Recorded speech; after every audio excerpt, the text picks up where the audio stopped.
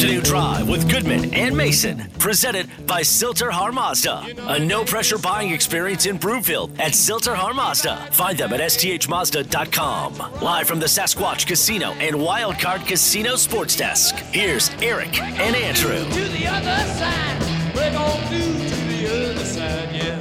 Welcome back. Afternoon Drive. Goodman Mason. Watch us, milehighsports.com. You can reach us on the Rocky Mountain Forest Products Twitter feed at Mace Denver, at Eric Goodman. If you're looking for wholesale lumber to the public, go to rmfp.com. Time now for What's Trending.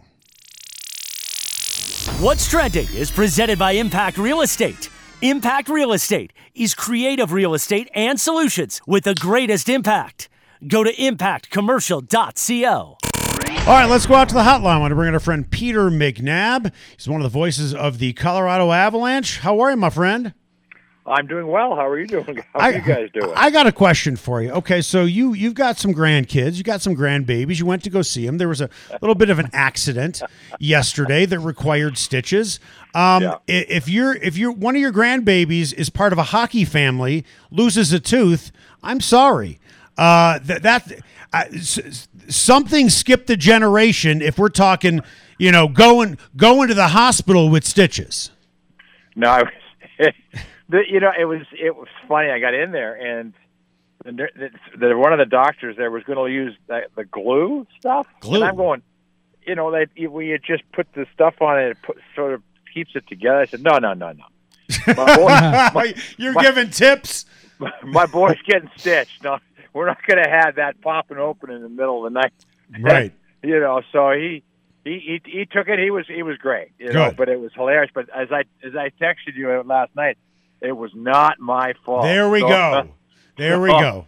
So the two of us walked in like champs last night, and Mom's looking at me. I go, no, don't even look. Don't even look. Hey, Peter. Remember, if it's my fault, I was just going to drop and run. Not your fault. Listen, my friend. Okay, I want you to live by these words. Okay. It's not a lie if you believe it. With that, what do you think about Darcy Kuemper as the new goalie? Well, it's one of those things. They had it. They were locked into. He was Philip Grubauer was the third guy that they were trying to sign, and he was going to come in at probably around 6, and that meant that that was going to be more than they wanted to spend on their goaltending tandem. 6 plus whatever had of Francouz. He's 2.5, so that gets up into that 8 range, 8.5. And I think Grubauer, to me, everybody I talked to was absolutely stunned that he ended up in Seattle. Not necessarily the money he got, but that he did end up in Seattle.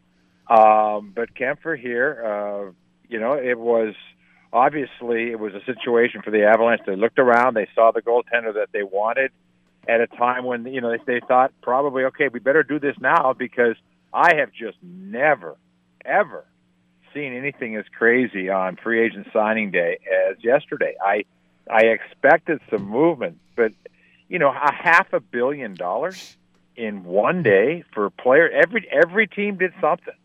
And so it was mayhem, and especially when it came to goaltenders. When Fleury went to Chicago, I thought, wait a minute, what's going on here?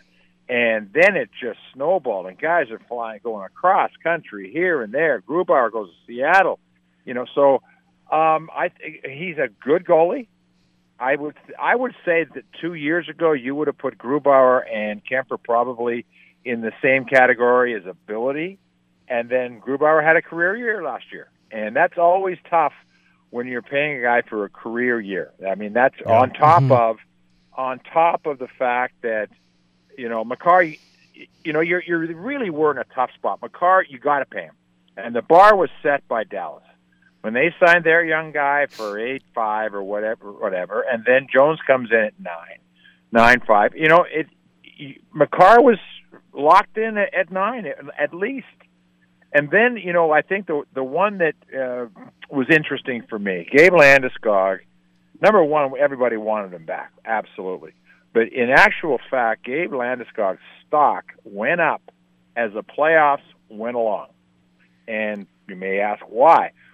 What kind of hockey was played in the last 2 rounds of the Stanley Cup Finals? Physical. physical, hard-nosed, tough. Well, look at the first two games of the St. Louis series. I mean, he set the tone. He set the tone. So if you're looking to go from, okay, well, now we're trying to catch Tampa Bay. They're the champs. They lose their entire third line. Every single one of them goes someplace for big money. So they lose that whole group. So now you're thinking, okay, how can we get past them? You're going to have a guy like Landeskog. And so Landeskog, I can't tell you the number of teams that were unbelievably interested. And I think the Avalanche realized that and said, okay, we either want him and keep him, or, we say nope, and you try to find somebody else to fill that void. They're not out there. Those guys aren't out there. And so when he comes in at 7, maybe, you can talk term, you can do whatever you want, but it's 7 for the time that he is going to be here for the Colorado Avalanche. You're getting your captain. You're getting one of the best left wingers in the game. He's 28 years old. He wants to be here. He is part of the fabric of the community. So it was that was a tremendous signing.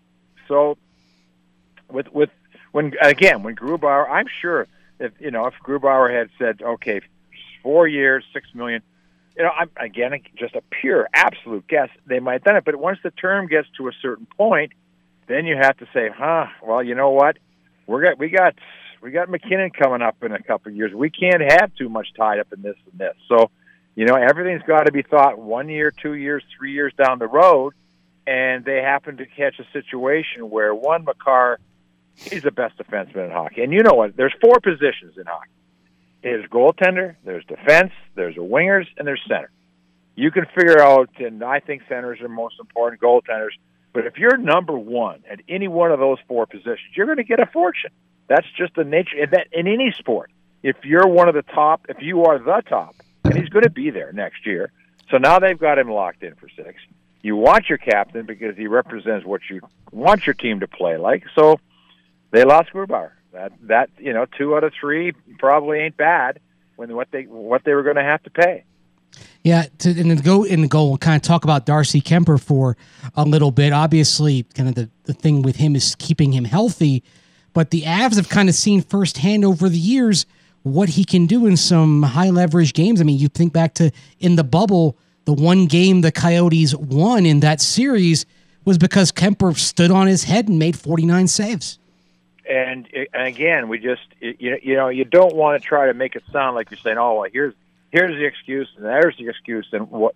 But the Avalanche, the one thing that not everybody, but people can sometimes look past is the idea. This is no longer this hockey club that relies on getting 5 and 6 goals.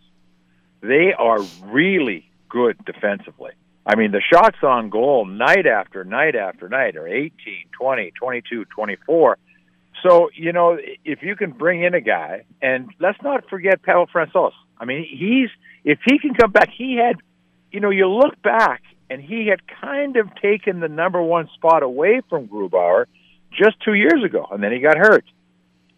So if the two of them, one comes back healthy, one comes in and is facing a far different hockey club than Arizona presents in front of him, because Arizona was a little bit of a defensive disaster, and now he's seeing 7-8 shots a period instead of 12-14 a period, and he settles in, and so now maybe you get a 1-2 situation going, or 1A and 1B, and you get some solid goaltending. Hey, Peter, we have about 30 seconds left. John Michael Lyles said to me a while back, he said, to make the playoffs, you have to have 2 outstanding lines. To win consistently in the playoffs, you have to get production out of your 3rd and 4th lines. Currently, as we look at the roster, do they have those 3rd and 4th lines? Certainly they don't jump out at you. Right. Probably, it's funny how you lost, Donskoy. You lost Saad. Those are tough losses. Yep. But one of the losses, and Belmar, he's going to move on. But one of the losses that hurt them more than anybody, I think, realized just what he brought was Calvert. Matt Calvert. No kidding. He was that 4th line guy that just absolutely epitomized what a hockey player should be. Yep. And the concussions got him, and so there's a guy that, you know, you say fourth line, and you say the statistics aren't outstanding, but he is one of the very few guys, in my mind, that every single night he played, the Avalanche were better than when he didn't play, and you couldn't see it anywhere on the stat sheet. So there's no question they've got some things that they need to pick up on the third and fourth line. I mean, Helm. The one thing about Helm, he can fly. Holy smoke! Good penalty kill guy, wins faceoffs. Yep. He's a good veteran to have. Yeah, absolutely. And he comes in at, you know, probably fills Belmar's spot for less money. So again, you're looking down the road, because once McKinnon's contract comes up, I mean, it basically will be back to truck up. Or what, right? At what point do you say no to him? Hey, Peter, just do me a favor. Moving forward, don't channel your inner Rob Blake and hip check your grandson into the corner of a table anymore. Okay. No. All right. And I'll get the look from the granddaughter. She's the one that kills me. She's got me in her hip pocket. There you go. Smokes. Okay. Peter, enjoy your time with your grandchildren. We will catch up soon. Safe travels back to Denver. You betcha, pal. Take care. See you, man. The great Peter McNab. What do we have coming up on Masterpiece Roofing, just in case you missed it? Sweetness, the refrigerator, prime time. We've had some great nicknames in the world of football. We'll talk about another nickname for a rookie QB on the other side. That's coming up next right here on Afternoon Drive with Goodman and Mason on Mile High Sports.